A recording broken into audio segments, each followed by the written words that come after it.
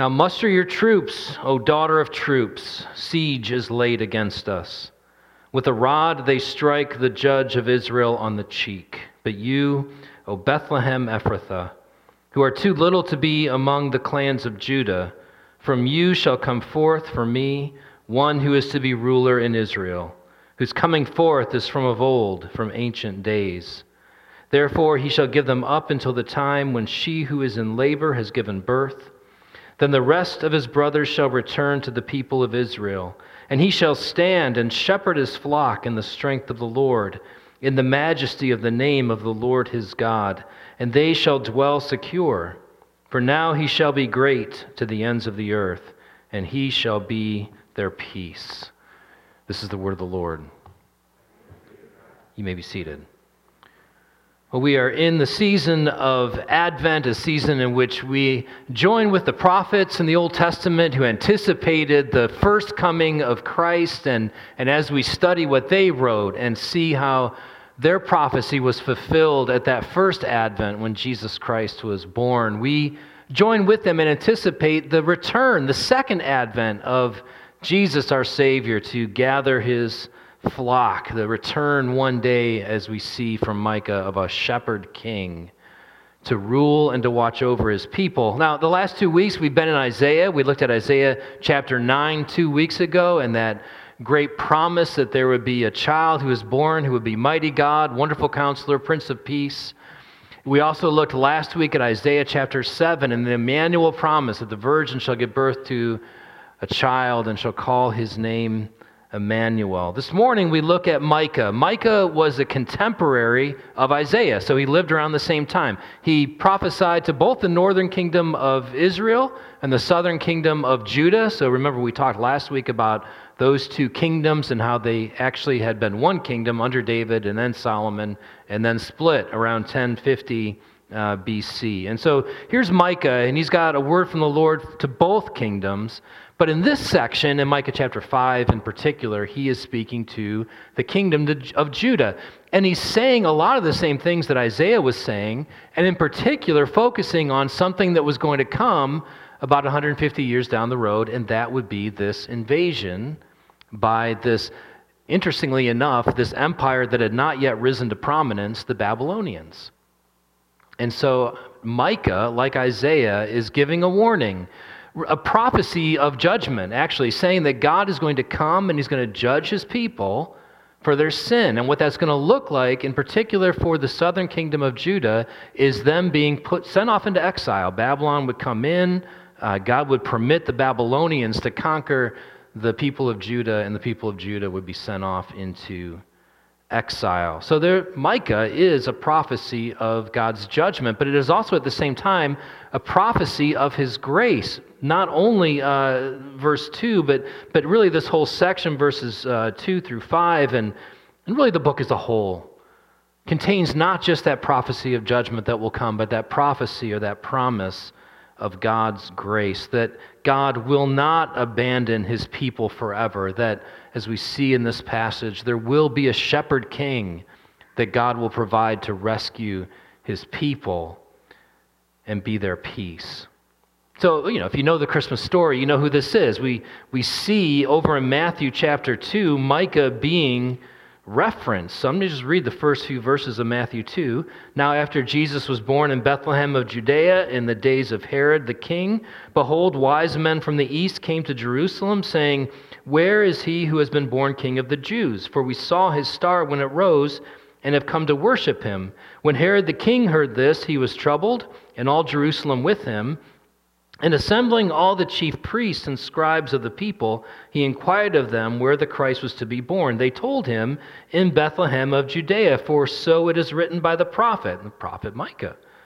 And you, O Bethlehem, in the land of Judah, are by no means least among the rulers of Judah, for from you shall come a ruler who will shepherd my people Israel." Isn't that amazing? That before the birth of Christ, it was so known, Micah was so known, that when people came and said, "Where is this, king to be born?" they could reference Micah 5 and say, Bethlehem. So you know the story. We're familiar with the Christmas story. It's very important, though, as we read these passages with which we may be so familiar, to put ourselves in the shoes of the people who were living it, the people who were first receiving this message. Otherwise, it just becomes a wonderful reminder of something that's true, that Jesus Christ is the shepherd king who has come and will one day come again.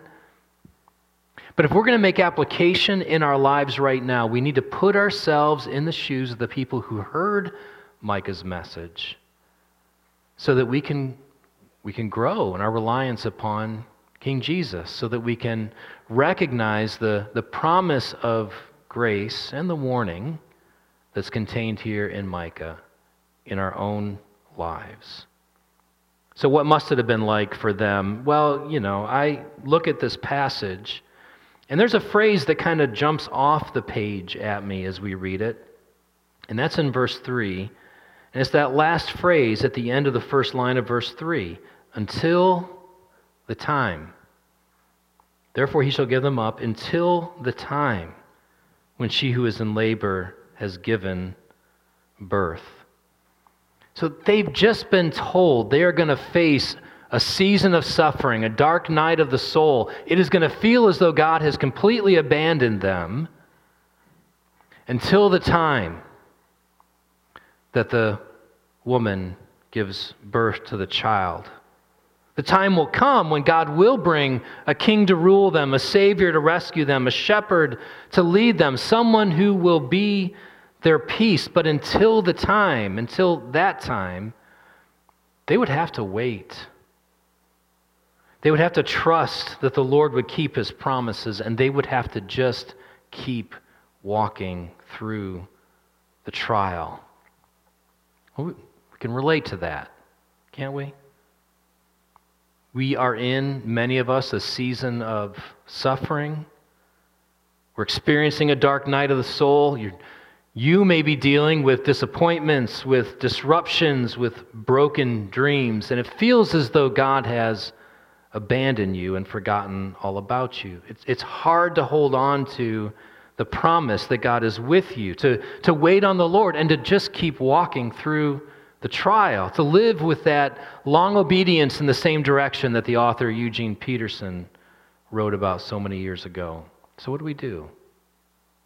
We need to not just hear about, but know and trust the one to whom Micah points.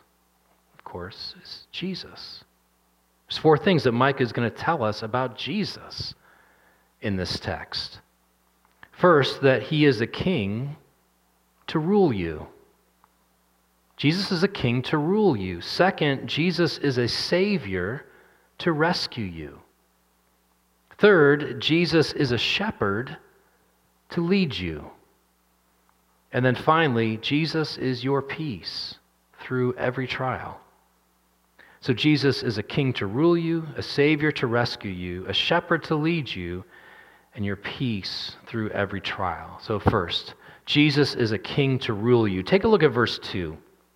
But you, O Bethlehem Ephrathah, who are too little to be among the clans of Judah, from you shall come forth for me one who is to be ruler in Israel, whose coming forth is from of old, from ancient days. Now, one of the ways in which the Bible talks about sin is as rebellion. The natural desire of every human heart is to reject God's rule. Paul tells us in Romans chapter 8 that the natural mind is hostile to God. We don't want to hear God say, "Be holy as I am holy." We don't want to hear God say, "Worship and serve me alone." We want to be free. We live in a culture that prizes freedom. The only way, not only the culture, but honestly our own hearts tells us that we can be happy is to be free, to be able to make our own rules, to follow our own path. And even as Christians, we still live as though this were true. And what's ironic in the saddest possible way is that we were actually created to flourish under God's rule, not apart from it. We grow and flourish with Jesus as king. Apart from God's rule, people are like air plants. You know what little air plants are, right? My wife has got these little air plants in a window above our sink, and they really are beautiful, but they're not going to withstand any kind of storm. You know, windows open, the wind starts to blow, the air plants are on the ground in the kitchen, not up there on display. Well, it's like that with people apart from Christ. You know, people do wonderful things, but apart from Christ cannot withstand the storm, the trials that we face.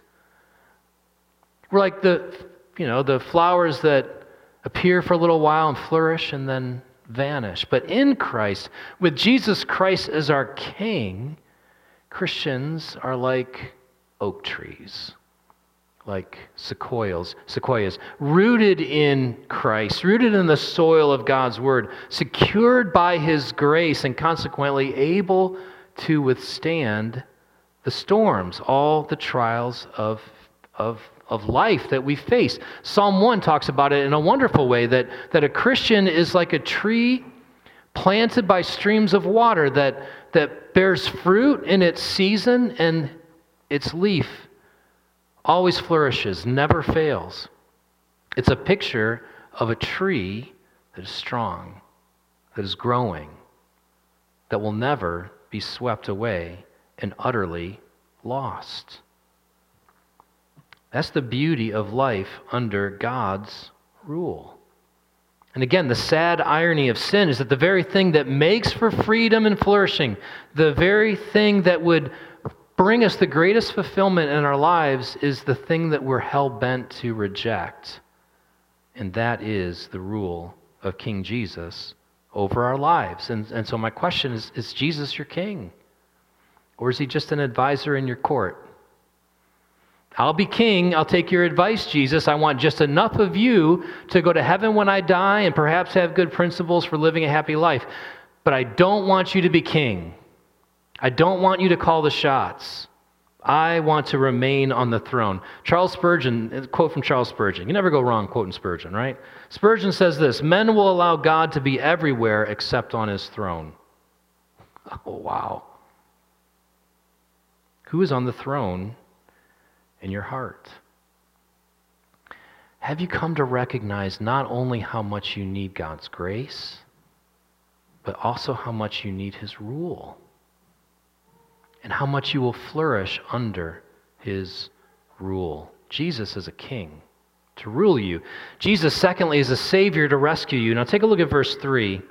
Verse 3 says, "Therefore he shall give them up until the time when she who is in labor is given birth. Then the rest of his brothers shall return to the people of Israel." All right, so this is pointing to that coming judgment upon Judah from God at the hands of the Babylonians, and the promise that one day that judgment will end, that the people will be able to return. That began to come true about 150 years after the prophecy. After the Babylonians came in, it appeared to be coming true. Persia would conquer the Babylonian Empire, and Cyrus, the king of Persia, would allow the people to begin to return to their homeland.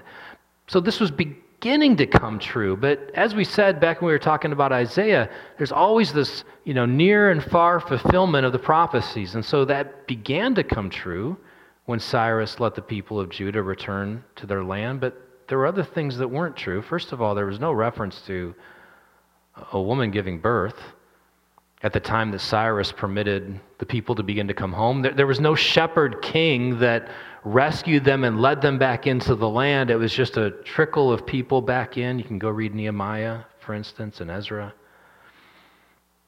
That there wasn't all these people coming to worship Israel's God. There was a temple that was rebuilt. It wasn't anything like the former temple.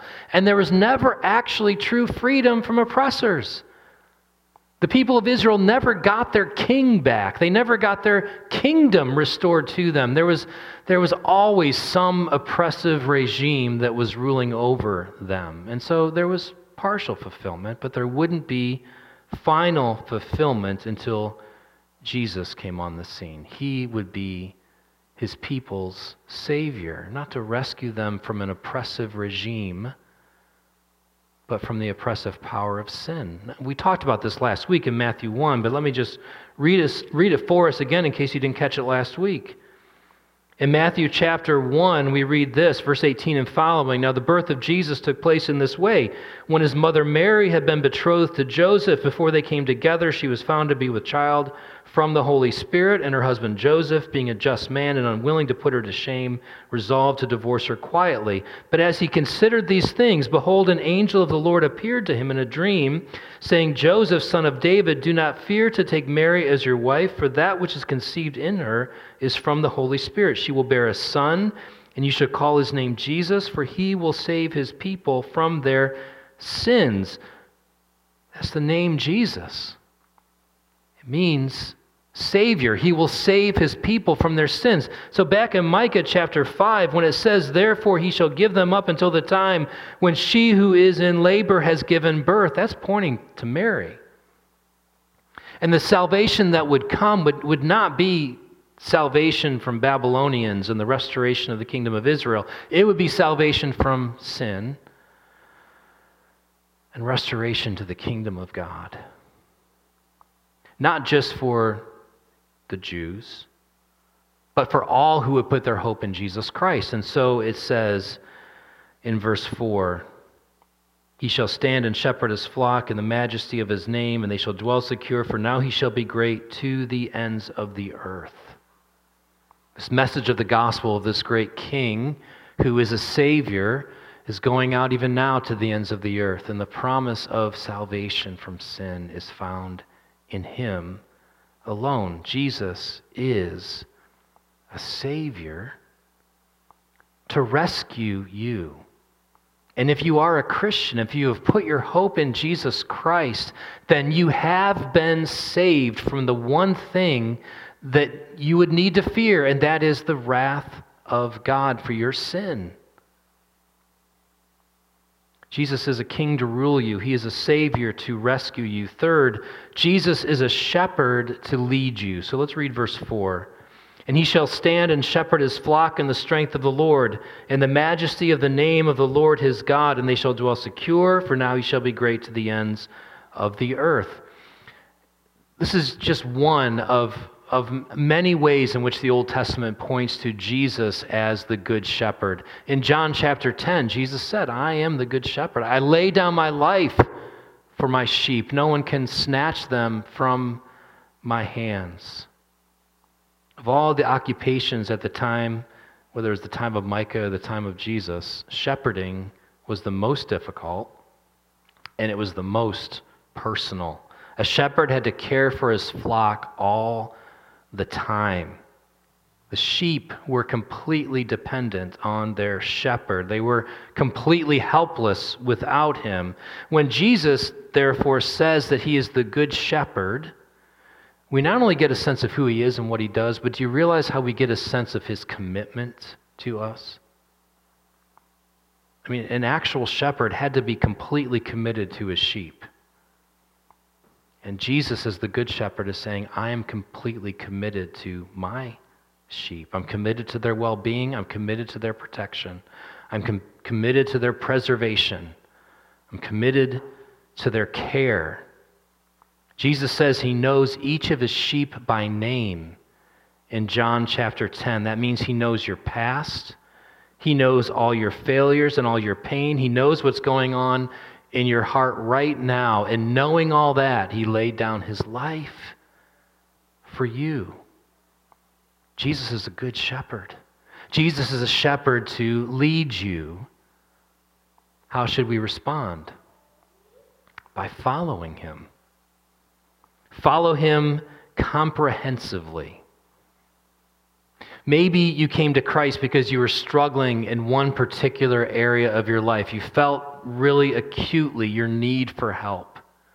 Could have been overcoming a particular sin pattern in your life that you've come to realize this is sin, this is wrong. I've crossed that line, that the Rubicon. I've realized that I see myself for who I am, and I know that if there's a God who exists, the scales will never be in my favor before this holy judge. And so you've cried out to Jesus. Or maybe it was in the context of a marriage relationship or a parenting relationship or a friendship, and in which you've realized, I don't have what it takes, and so you cry out to Jesus for help, and you've come to see that Jesus is more than just a marriage counselor. He'll be your Savior. Follow him in every area of your life. Follow him comprehensively. We need his comprehensive care. As you follow him in every area of your life and not just where you think you need help, you will experience more of what it means to be a sheep under his loving care. I love this quote from C.S. Lewis. C.S. Lewis writes this concerning the need to give ourselves completely to Jesus and not just parts of him, of ourselves to him. Lewis writes this, give up yourself and you will find your real self. Lose your life and you will save it. Submit to death, the death of your ambitions and favorite wishes every day, and the death of your whole body in the end. Submit with every fiber of your being and you will find eternal life. Keep nothing back.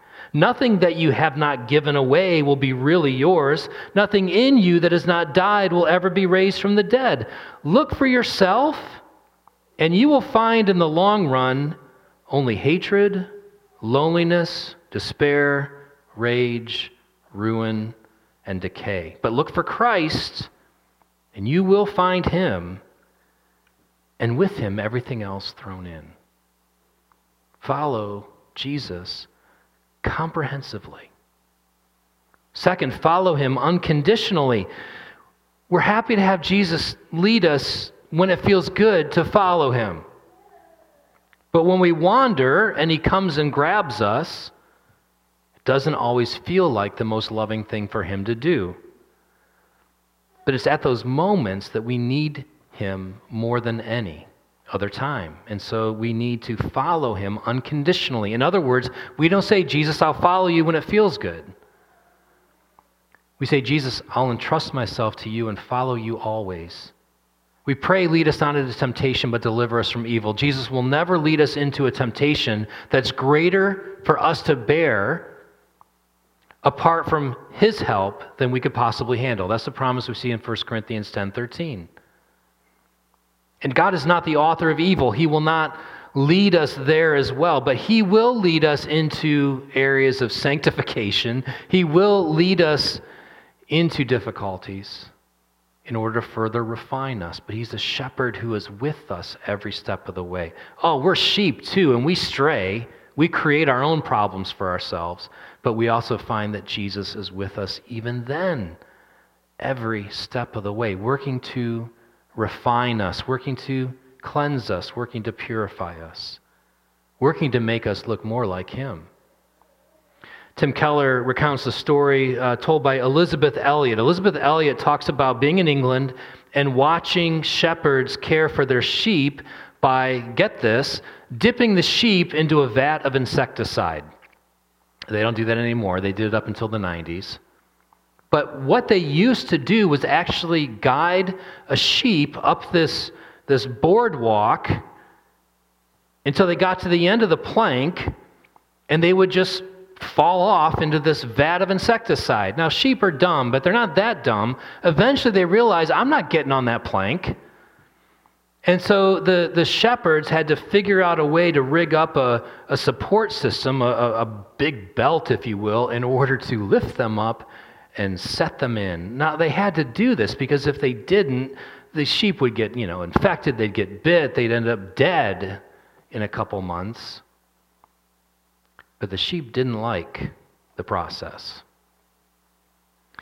Now, in a way analogous to that, the Lord Jesus does allow trials in our life in order to purify us, ultimately in order to protect us. That's what was happening to the people of Judah. Micah was foretelling this. He was prophesying that there would come in their lives collectively as a nation a great season of difficulty in which God would bring purification. And God brings that in each of our lives as well. And so it's in those areas, especially in those areas, that we need to follow our great shepherd unconditionally, comprehensively, allowing him to do his work in every area of our lives. Jesus is a king to rule us. He is a Savior to rescue us. He is a shepherd to lead us. And then finally, Jesus is our peace through every trial. Look at verse 5. He shall be their peace. It's the cry of every human heart. It's what we're looking for ultimately. It's peace. Our lives are not marked by peace apart from Christ.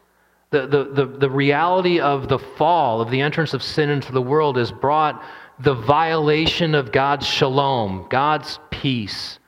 That perfect harmony that existed between man and God, between man and woman, Adam and Eve, between humanity and all creation, and within our very selves, that perfect wholeness was violated when sin entered the world. Sin is, as Cornelius Plantinga defined it, the violation of God's shalom. And what our hearts long for is peace, wholeness. And what Micah is telling us is that he, the one who will come, the one coming from Bethlehem, the one that ultimately wasn't present when God's people came back from Babylon, but the one who would come to rescue his people from sin, he will be the one who brings wholeness. He will bring the one who brings peace. John 14, verse 27, Jesus said, "Peace I leave you, my peace I give to you. Not as the world gives do I give to you. Let not your hearts be troubled, neither let them be afraid." Jesus he will be your peace. In the midst of the trials that you are facing right now, collectively that we're experiencing as a nation during this time of COVID, not just as a nation, but as a world, and the very specific trials that you are experiencing right now that maybe have gone unnamed, through the midst of whatever trial you are facing, Jesus is saying, I will be a king to rule you. And under my loving rule, you will find what it means to flourish. Jesus is saying, I will be a Savior to rescue you. If you have not yet put your trust in Jesus Christ, He will now provide for you the salvation that was secured by Him at the cross and His resurrection.